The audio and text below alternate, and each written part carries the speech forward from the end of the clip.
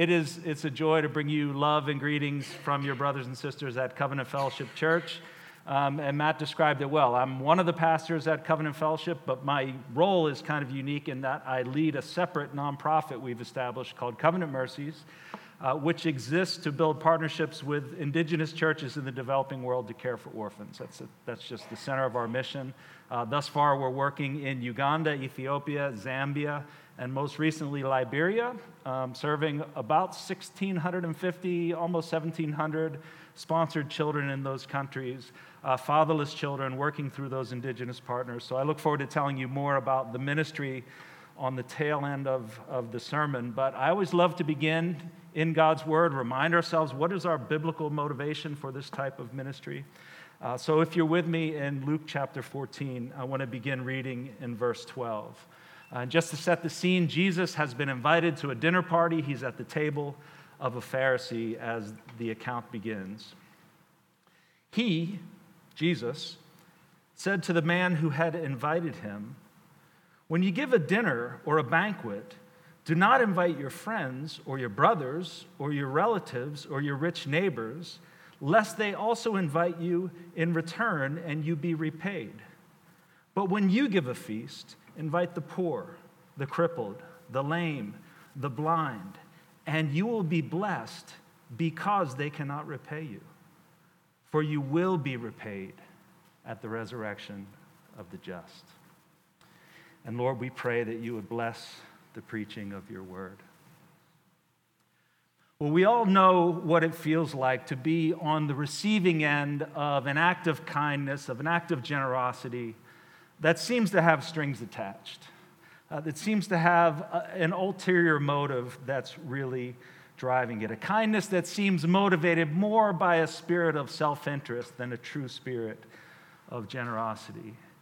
The classic example of this for me is in the Philadelphia area, these guys that I'll refer to as the squeegee guys. I don't know if you've seen this phenomenon in any of your more urban areas around here, but the squeegee guys, they used to count, like when you're going into town for a sports event or something, there'd be certain intersections, maybe there's a long red at this light, and so you'd stop at the red, and immediately they'd be on your car, and they're putting the fluid on your windshield, and they start to squeegee your windshields.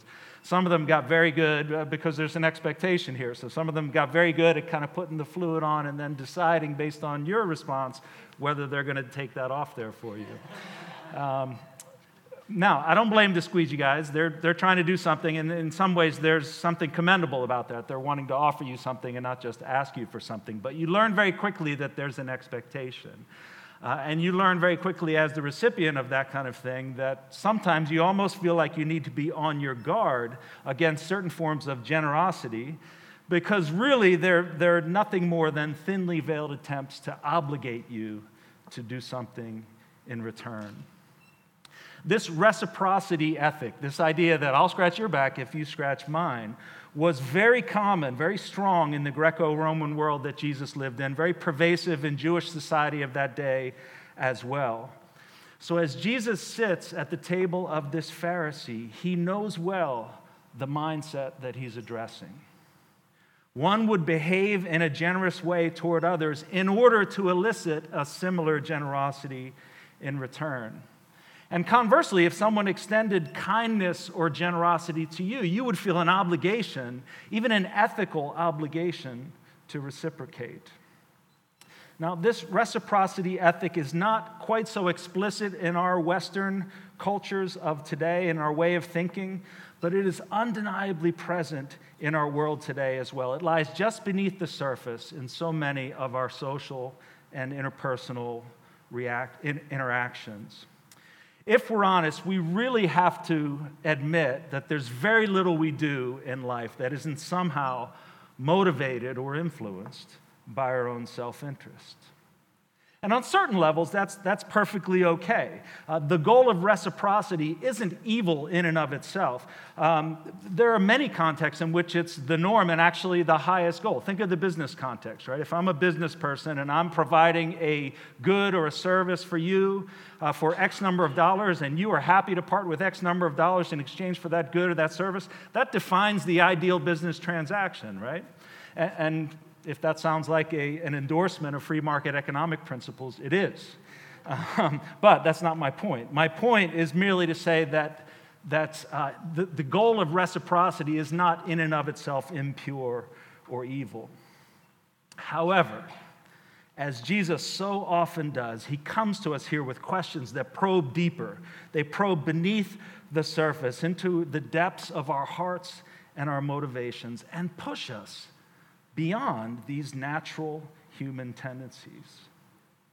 Jesus calls us here to a selfless love that expends itself for others without regard for what they can give us in return.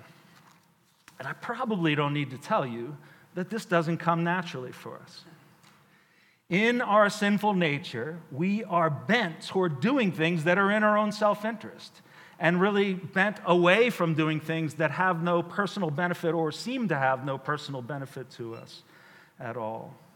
And so against the grain of his own ancient culture, against the grain of our cultures of today, against the grain of our natural human tendencies and our sinful nature, Jesus teaches us here that true Christian generosity goes beyond the bounds of reciprocity.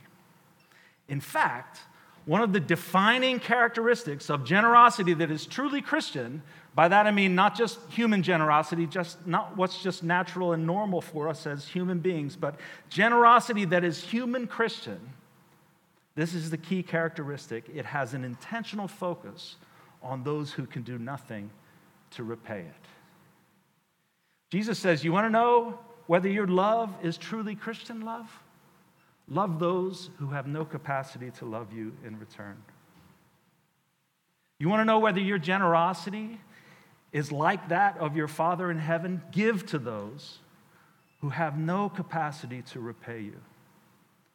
This is generosity in its purest form, and Jesus wants to ensure that it is a present and visible trait in the lives of his disciples. So in the balance of our time in the Word, I just want to draw out two observations about this generosity that Jesus commends to us. Two characteristics of this generosity.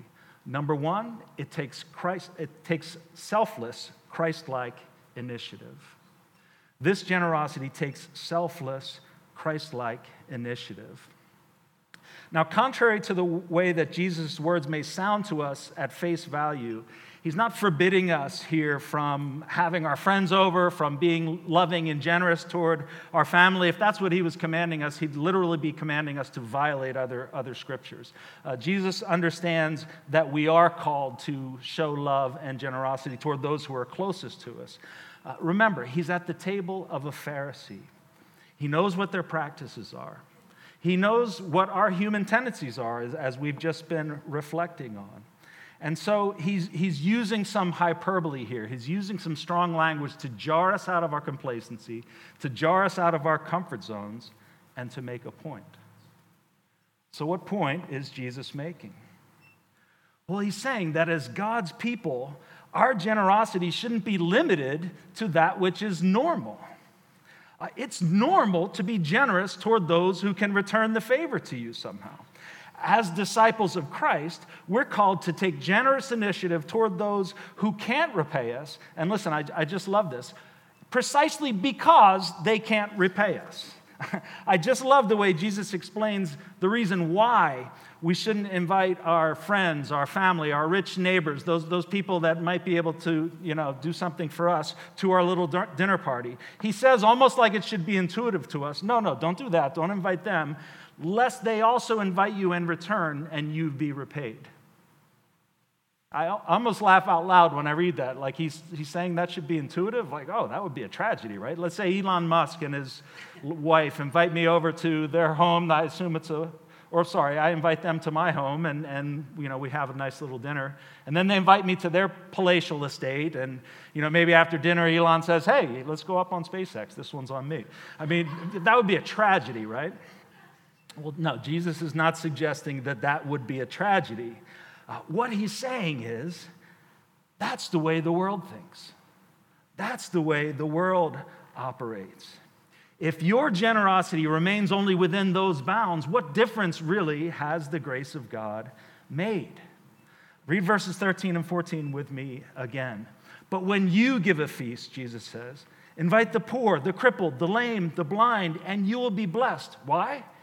Because they cannot repay you.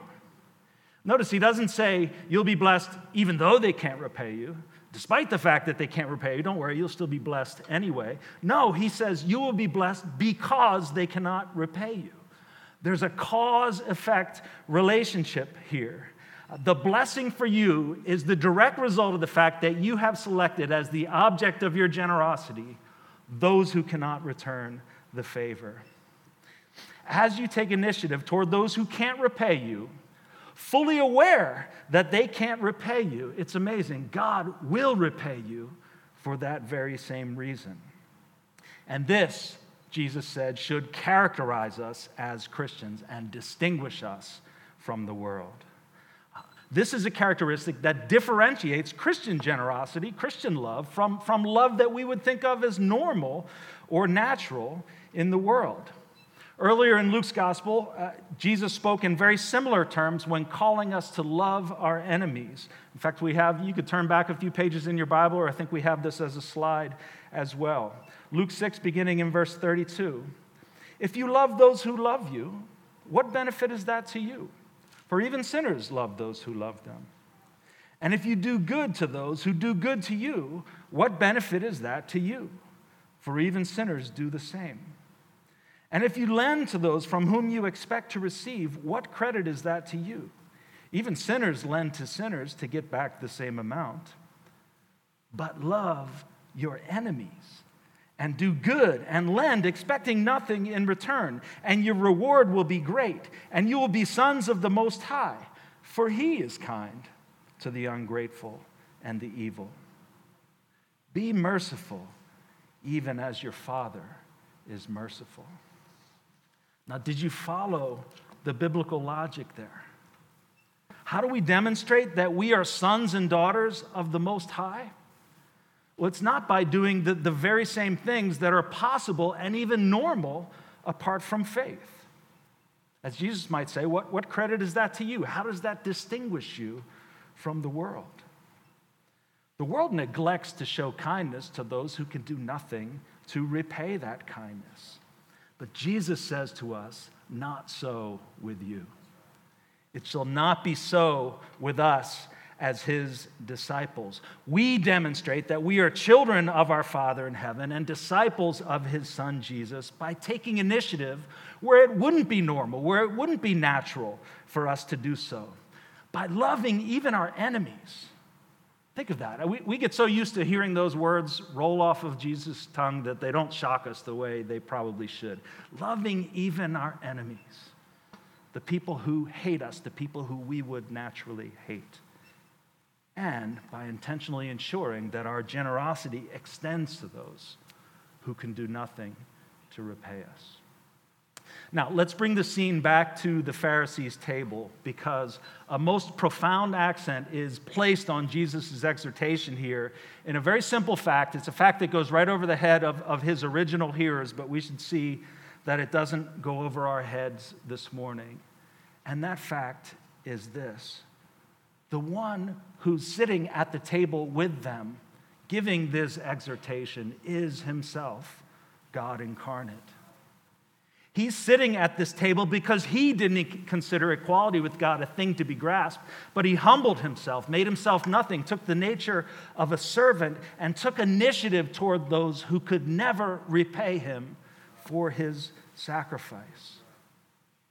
Soon He's about to turn his direction toward Jerusalem. He will endure death, even death on a cross, for those who could never repay Him for His sacrifice. Listen, if you're here today and you're not a Christian, maybe you're a young person being raised in a Christian home and you're weighing the weight of these kind of scriptures on your heart, there's one thing you need to understand. You do not come to Jesus as a way of repaying God. You don't come to Jesus as a way of repaying God for the kindness that He's shown you or for the wrongs that you have done. You come to Jesus as an act of faith, believing that His death on the cross is sufficient to cover the penalty for your sins. You don't come to Jesus as a way of repaying Him, but for those of us who are already in a position of faith, this morning. I trust you see the rich gospel truth that's bound up in what Jesus is calling us to here.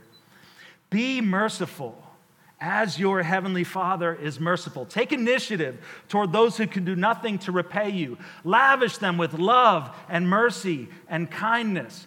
Why? Because that's exactly what Jesus did when he left behind the riches and glory of heaven to seek and save lost sinners like you and me.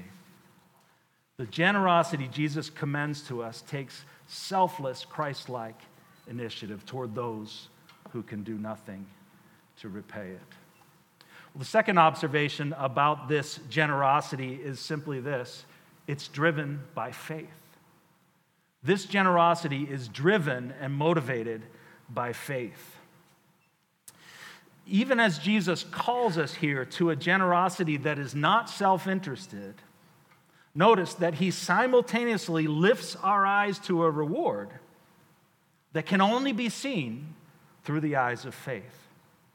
Again, verses 13 and 14. But when you give a feast, invite the poor, the crippled, the lame, the blind, and you will be blessed because they cannot repay you. For you will be repaid at the resurrection of the just.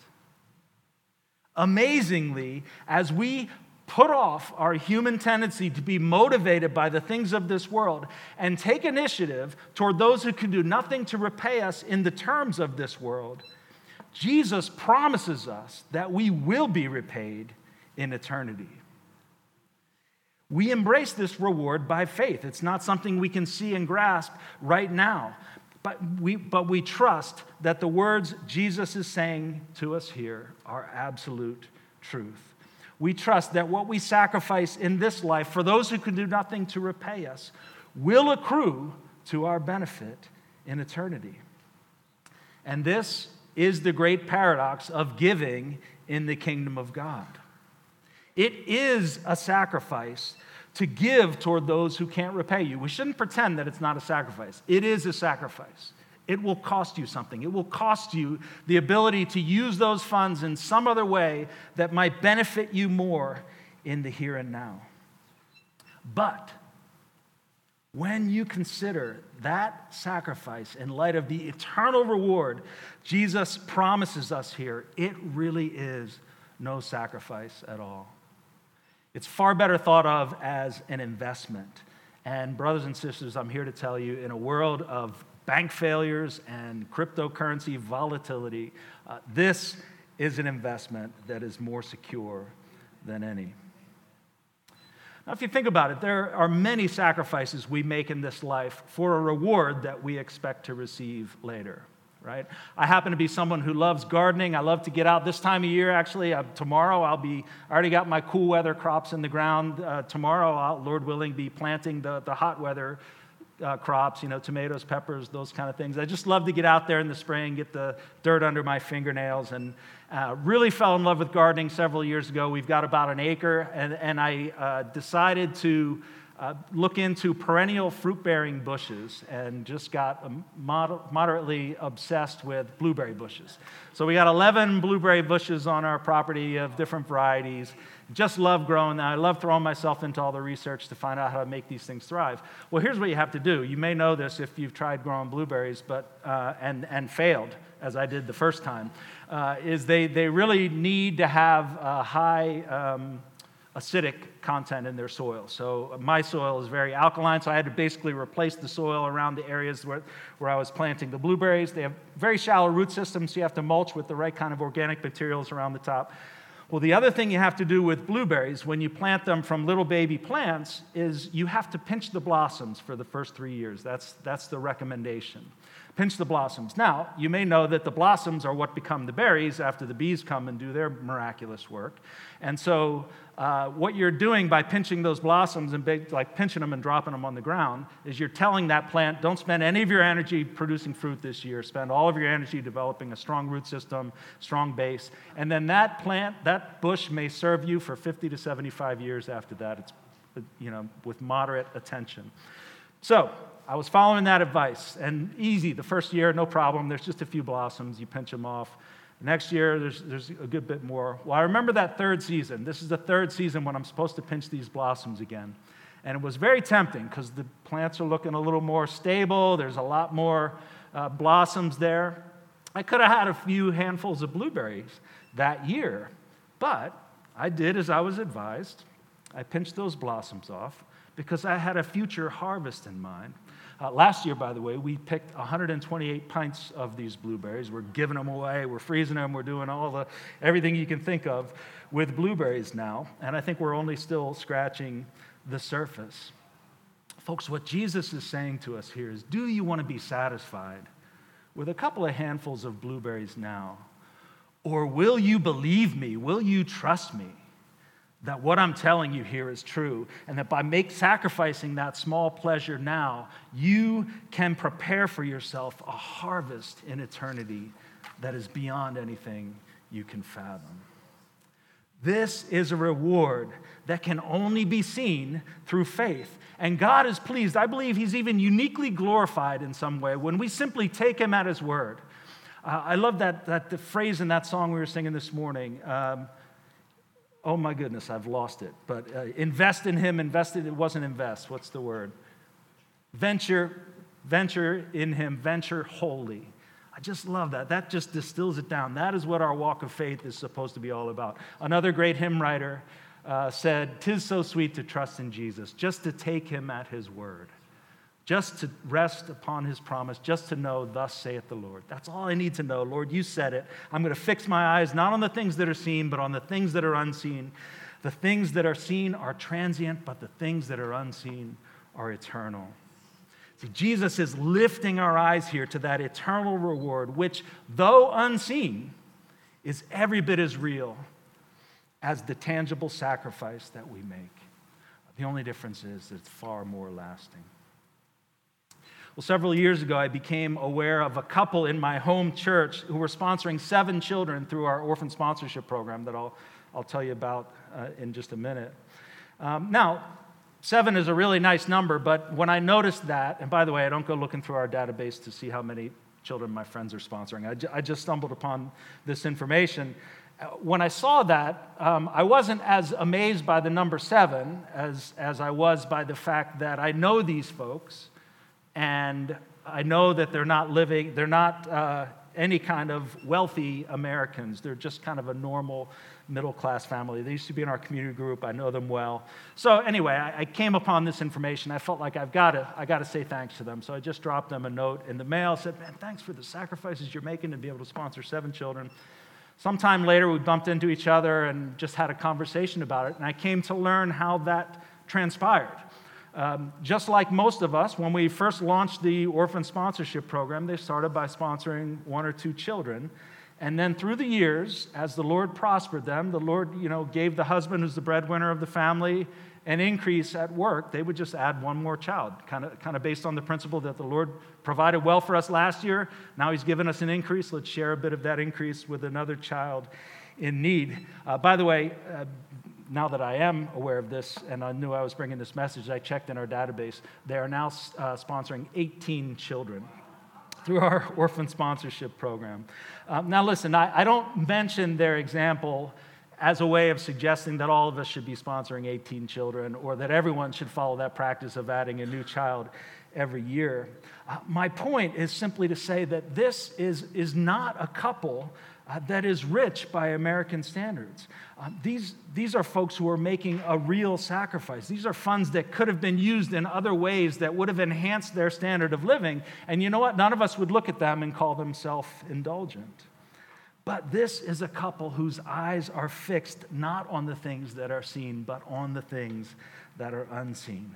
They are sacrificing now for a reward that's being kept in heaven for them, where moth and rust do not destroy, where thieves cannot break in and steal.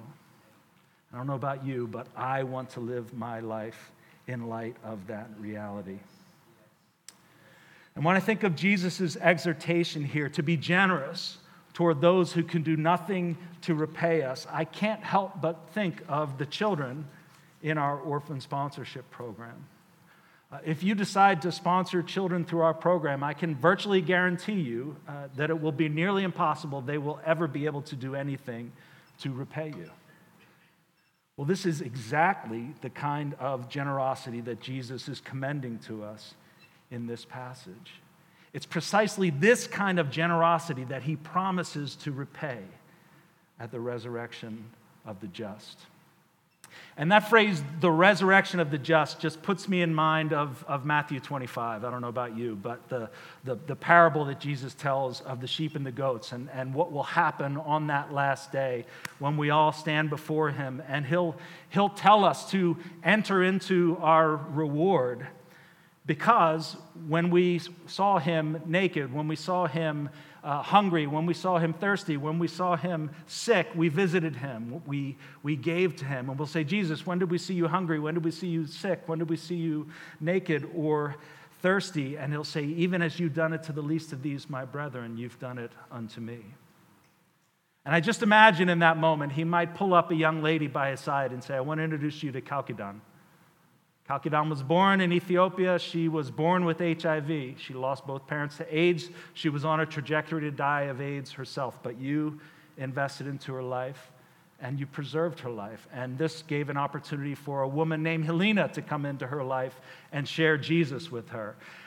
Helena led Kalkidan to faith. Kalkidan is here today because you gave when there was nothing she could give you in return.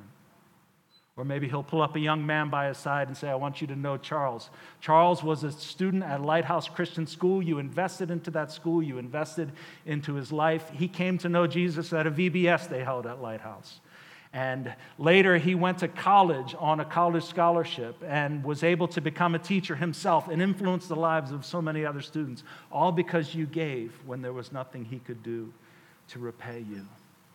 Brothers and sisters, think of the ripple effects through eternity. Think of the children and grandchildren of the children we're sponsoring now. This is something I like to do every now and then, just kind of dream into the future. When the children that we're sponsoring now are parents and grandparents, and they're influencing the lives of future generations because someone introduced them to Jesus when they were children just running around in the community with very little care.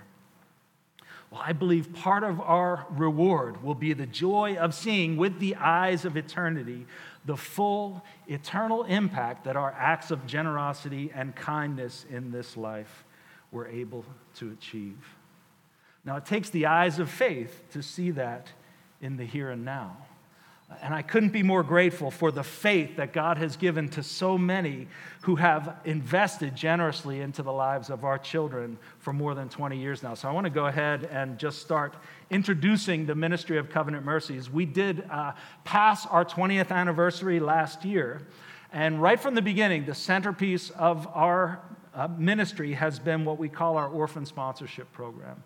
This is a program whereby you can sponsor a child for $39 a month, similar in its monthly giving to other sponsorship programs that you may have heard of.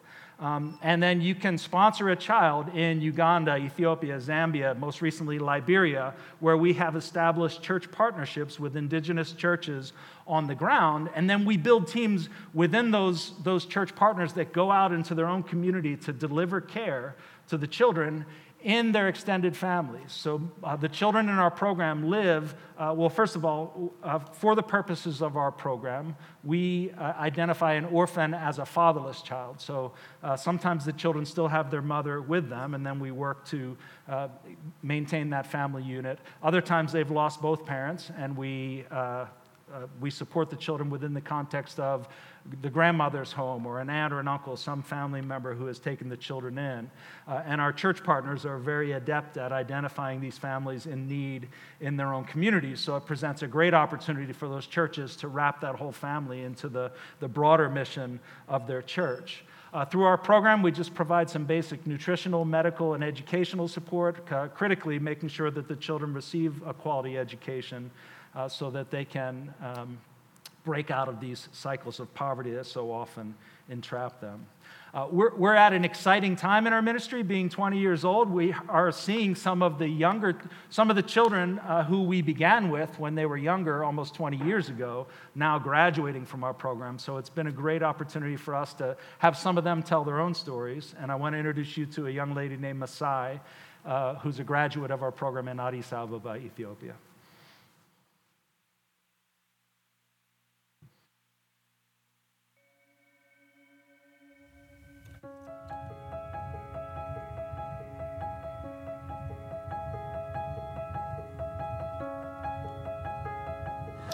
ስሜ መሳይ አየለ ይባላል።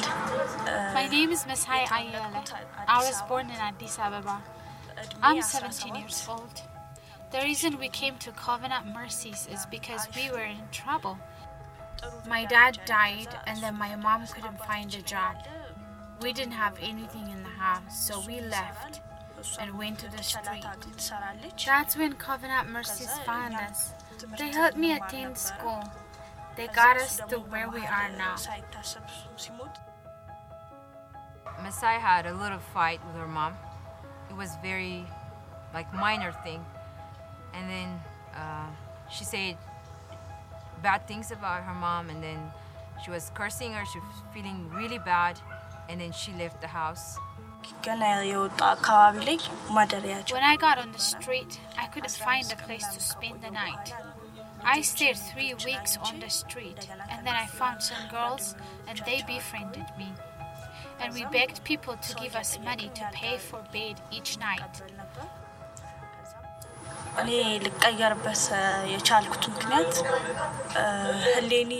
Helena kept calling my mom, and she couldn't find me for a long time. So my mom came and found me where I used to live. She told me, Helena been looking for you. She wants to talk to you. So in our meeting, Masai was so stubborn. She said she doesn't want to. There is no need for her to talk to us, but she just simply came here to tell us that she doesn't want to be part of the program. I told her, I want to get out of this sponsorship. Delete my name. I was going to leave, and she said, okay, let's pray before you leave. But then I asked her if it's okay for us to pray, and then we prayed, and surprisingly, after the prayer, she was a different person. And then when I asked her to write her goals, the goals she was writing was completely different. Like she was saying she wants to go back to school, make peace with her mother, and then start old friendships with healthy friends, and then start studying hairstyling, which is her dream.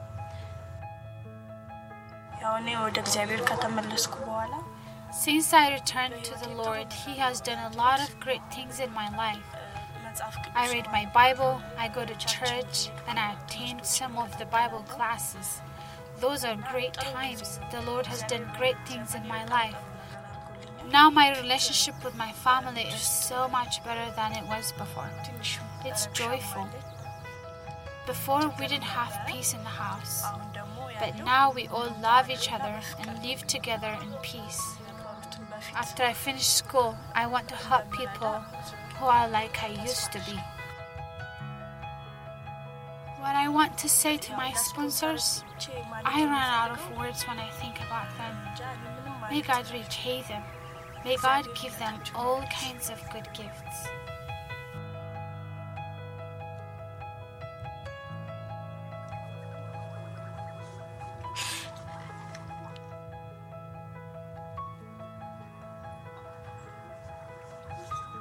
The Lord is great, and He will do great things in my life. I know that.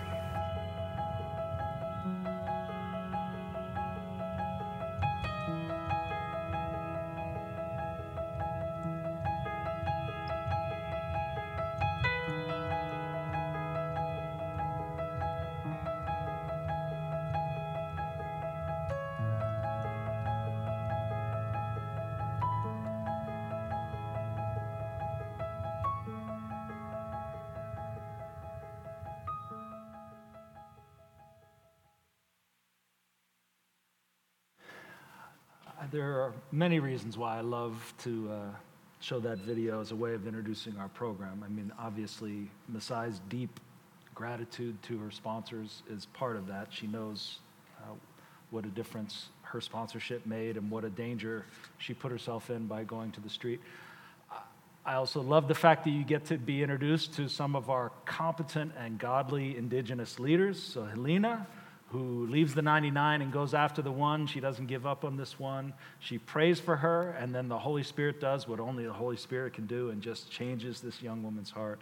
I love introducing our program through a video like that. Even the family context as well just shows you the importance of this family unit staying together. She's got younger brothers and sisters as well who are sponsored.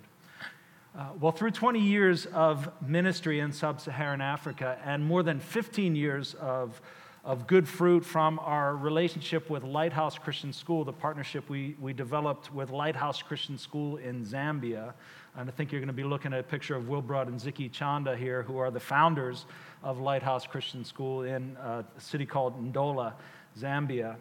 We learned through our partnership with them, especially, that investing more directly into the children's education and an intentional focus on actually developing the schools where our children receive their education, rather than just paying their school fees to go to government schools, can have a tremendous impact on their lives. From day one, education has been critical. It's kind of obvious that if children are growing up in extreme poverty and they're going to have an opportunity to break out of that cycle, they'll need to have a good education. So we've always paid their school fees, keep them in school, provide the books and uniforms and all those things that are necessary.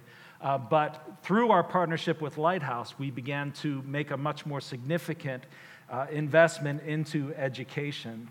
I'm going to come back. Let me show you a real quick photo of an outdoor classroom. So this is not an uncommon sight at all. Actually, the most uncommon thing about this is the number of desks that you see.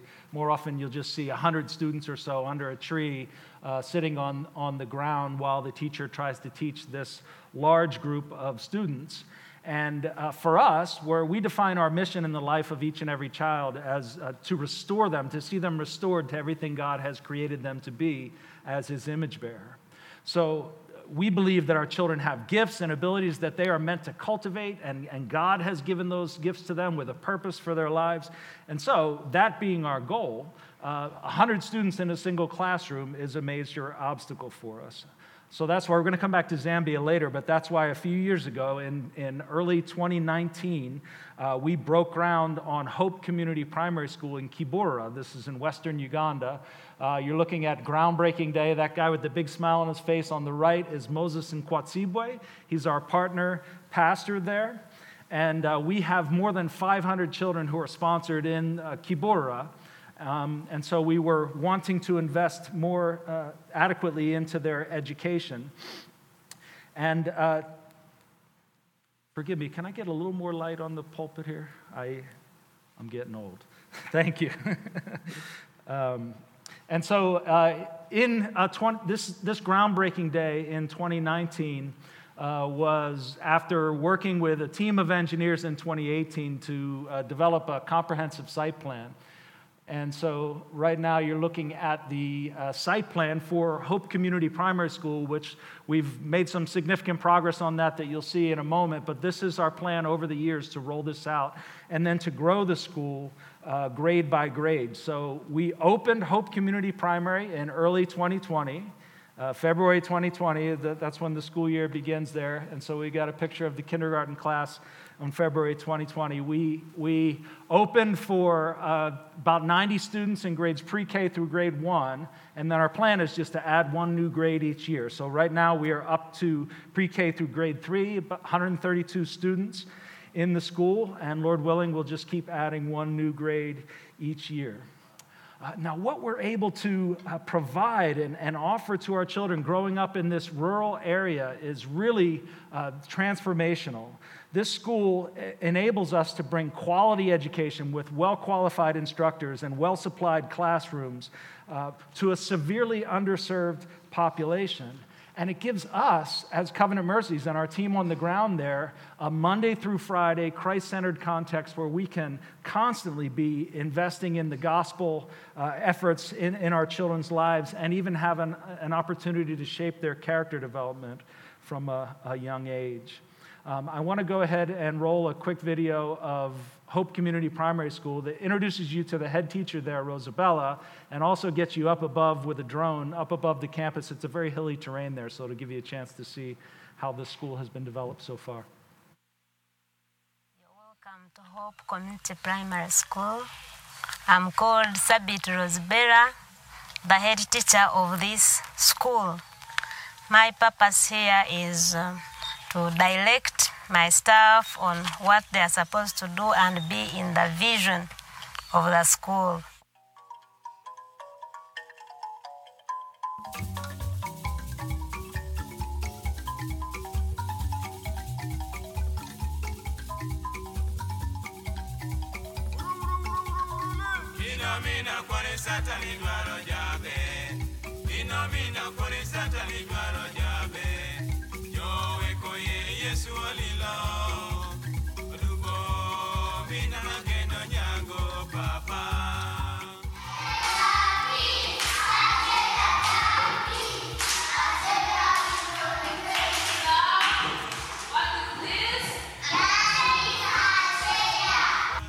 Are we still okay?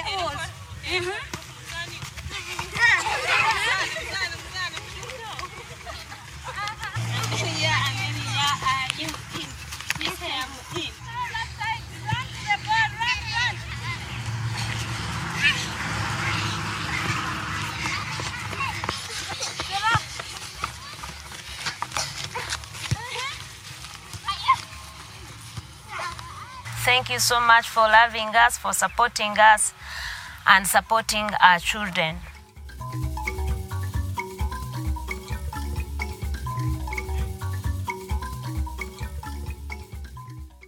You're welcome to home. So thank you for, I heard enough laughter to know you liked that gratuitous amount of soccer footage that we had in there. Well, a couple of years ago, one of our newsletters featured the story of a young man named Alex Karuhanga, a young man from this very Kibora community. When we first met Alex in 2008, he was in a dark place in his life. You're looking at a photo of Alex circa 2008 as just a young boy. He had recently lost his father to AIDS. His mother was also HIV positive and struggling to stay alive to care for her 2 young children. Well, through the efforts of our team on the ground there, Alex's mother was able to begin receiving treatment for her HIV, and she responded very quickly to that and was restored to good health. Thank God she's still with us today. Alex, despite this, continued to struggle in his heart, and he really went through a difficult period where he was known to be disruptive in school, known to struggle with his teachers and his classmates. He frequently skipped school and was very close to being expelled from his secondary school as he kind of developed a reputation in this way. But by 2012, when he was nearly expelled, the team there just really continued to reach out to him and invest into his life. And by God's grace, in 2013, the Lord opened Alex's heart to the gospel. He immediately joined a discipleship course in our partner church led by Moses and Kwatsibwe, who you saw earlier. And the good fruit of the gospel in Alex's life became immediately evident. By the end of 2013, he had transformed into one of the most trustworthy students in the school. In fact, he was given the title head boy. I don't know if you're familiar with that. You're probably familiar with that from a school called Hogwarts, if you are at all. In Uganda, they have an inheritance of the British school system. So he was given the title of head boy, which is given to one of the most exemplary student leaders. And he even went on a mission team the next year to our program area in the eastern part of the country to minister to students his age. This is the way Alex looks back on that time in his life now, if you talk to him now. He says, these are his words, quote, "My life changed when I got saved in 2013 and was introduced to the gospel and discipleship. Jesus humbled me, and I value my life and the support I receive from Covenant Mercies, which is by grace. My mother also receives HIV care through Covenant Mercies, and she's very healthy and strong.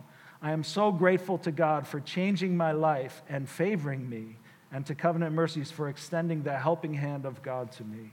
I will never be the same again." Well, Alex later graduated from a technical institute with honors and a certificate in plumbing, and then he later upgraded that to water engineering and used those skills to help us develop the water system on the campus of Hope Community Primary School. We got a picture of Alex at work on that system.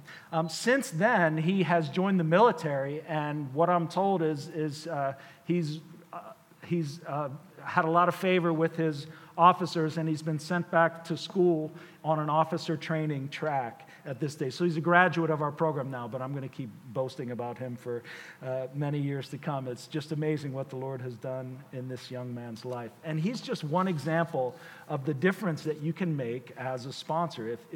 If you would decide to sponsor children through our program, what you're doing is setting in motion the gospel outreach and the personal care and discipleship of our Indigenous church partners and our Indigenous staff. And the Lord has used them amazingly in Alex's life. What I want to emphasize here is that it all started with one sponsor's gracious decision to invest into his life when there was nothing he could give them in return. Well, when I spoke earlier of Hope Community in Uganda, I've referenced Lighthouse Christian School in Zambia because really, as we developed that school in Uganda, it's the model that we've developed in Zambia with Lighthouse that we're seeking to replicate. We first began partnering with Lighthouse Christian School in 2006, sponsoring a single classroom of kindergarten students, and then just like we're doing in Uganda now, we just added one new grade each year, to the point where we're now sponsoring more than 300 students each and every year to receive their education through Lighthouse. And we've also worked with our partners there to buy land and to build out the campus through the years as well. As the school student body has grown, we've also grown the campus to accommodate those needs. Just last year, we had the opportunity to open the newest building on the campus of Lighthouse Christian School. This building, you're looking at Ziki Chanda there in the center, who's the head of school, and just kind of the Lean and Mean Covenant Mercies team. There's a much larger team when you consider the teachers in all those classrooms. But this new building that they're standing in front of has a spacious assembly hall where we can gather the whole student body at once, and they do chapel services and things like that. It has a library, a computer lab, science lab. I just love the fact that we've got this beautiful library in there. It is the only lending library for children that we're aware of in all of Ndola, and we've been able to provide that through the generosity of our partners to the children in our program there. Well, it's an impressive structure, and honestly, I love showing pictures of these impressive structures, but I don't want to give the impression that what we're all about is developing impressive buildings and campus infrastructure. What we're really all about is developing young lives. We are all about equipping these young people who God has created with gifts and with a purpose. We're equipping them to cultivate those gifts for God's glory and for their own good. And I want to tell you real briefly as we turn a corner toward the conclusion about a young man named Michael Nkata, who's a product of Lighthouse Christian School in Zambia. We first got to know Michael when he was enrolled in our sponsorship program back in 2008. He was in the second grade. He'd lost both of his parents, and he was taken in by an aunt. So you're looking at Michael circa 2008 right there. Fast forwarding through the years, the teachers very quickly noticed this kid's smart. He's got a lot of gifts. Let's really keep our eye on him. He rises through Lighthouse Christian School, goes to secondary school, finishes his grade 12 exams, and he excels on his college entrance exams. The government of Zambia actually gave him a 75% scholarship for pre-med studies at the University of Zambia. We in Covenant Mercies had recently launched what we call the Mapalo Scholarship Fund for Higher Education. Mapalo is a word that means blessing. And so the students who graduate from our sponsorship program are now able to apply for a scholarship for higher ed studies. Sponsorship program takes them through grade 12 or the vocational school equivalent. Then they can apply. And so we were happy to give the additional 25% to Michael so he could go to the University of Zambia in pre-med studies. In Michael's Mapalo scholarship application, he wrote these words that about his desire to be a doctor and his desire to serve the underserved as a doctor. He described that in the following way. He said, being an orphan and being raised in a community of people with low social status has made me want to study hard and be a person who came from such a background and still made it in life and be able to give hope to people where hope has died. And I just remember reading that on Michael's application and thinking, you know what? He is able to pursue that dream today because somebody gave him hope where his hope might have died. And because someone gave him that hope in the name of Jesus, someone gave him that hope motivated by the love of Jesus, who gave us hope, who made a sacrifice for us that we could never repay. Now, there are many ways that you could apply this word this morning, and I'm not here today to stand in the way of anything the Holy Spirit's doing and say, no, covenant mercies is the only way. There are many ways, and I pray the Holy Spirit is applying this morning's word in your hearts in those many faceted ways. But I do want to invite you to consider whether you would join hands with Covenant Mercies in some of the things that we're doing, and join hands with us in really seeing our Heavenly Father transform the lives of these young people for time and eternity. Your sponsorship of children will mobilize partners like Moses and Kwatsibwe, like Helena and the team in Ethiopia, into the children's lives and give opportunities to them to minister the gospel to these children, along with caring for their practical needs. Your investment into the schools that we're developing enables us to provide quality Christian education to these students. And by the way, we don't use any of the sponsorship funds to build those school buildings. We're finding other ways to raise those funds so we can keep the sponsorship giving really a one-to-one correlation between sponsor and child. Years down the road, after we've invested into their early education by developing these schools, we trust that many more of them will apply and be eligible for these Mapalo scholarships. So we're building that day with that fund with that future day in mind. And in the end, we trust that these young people will become influencers in their families, in their communities, in their workplaces, in their churches. And Lord willing, those ripple effects that we were dreaming out loud about earlier will take effect, and we'll only see them fully in eternity. Well, you probably saw on the way in, there's a Covenant Mercies table in the back. I will be back there afterwards. I would be thrilled to talk to you, answer any questions that you may have. There are profiles on the table of children who are awaiting sponsors. If you'd be interested in sponsorship, you can read through some of those profiles and make a decision. I also brought these beautiful True Africa books with me. These books are heavy, so if you would lighten my load on the flight home, I would really be grateful. They're also a little pricier, but we sell those for $65, but it's just a way of investing into the ministry and some of those other projects that we're working toward outside of sponsorship. We also have these beautiful T-shirts, Do Not Despise Small Beginnings. We adopted that phrase as our 20th anniversary theme last year, and we have those available at the back as well. Regardless of whether you decide to join hands specifically with Covenant Mercies this morning, may we all be people who increasingly grow in being disciples who take selfless initiative toward those who could do nothing for us in return, confident with the confidence of faith that God himself will repay us at the resurrection of the just. Let's pray.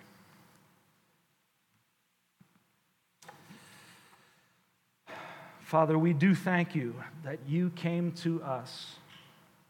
You came to us when there was nothing we could give you in return. Even now, Lord, there's nothing we can bring you in return. We give you our lives not as a way of repaying you, but, Lord, as a way of demonstrating our trust in you, Lord, that you have delivered us, you will deliver us, and you will reward us as we continue to seek you and continue to live our lives in accordance with your kingdom values. So, Lord, thank you for your word. Thank you for changing our lives and our hearts. Thank you for the opportunities you now give us as your sons and your daughters to minister this same love and mercy to others. Lord, give us the grace to do it in your name. Amen.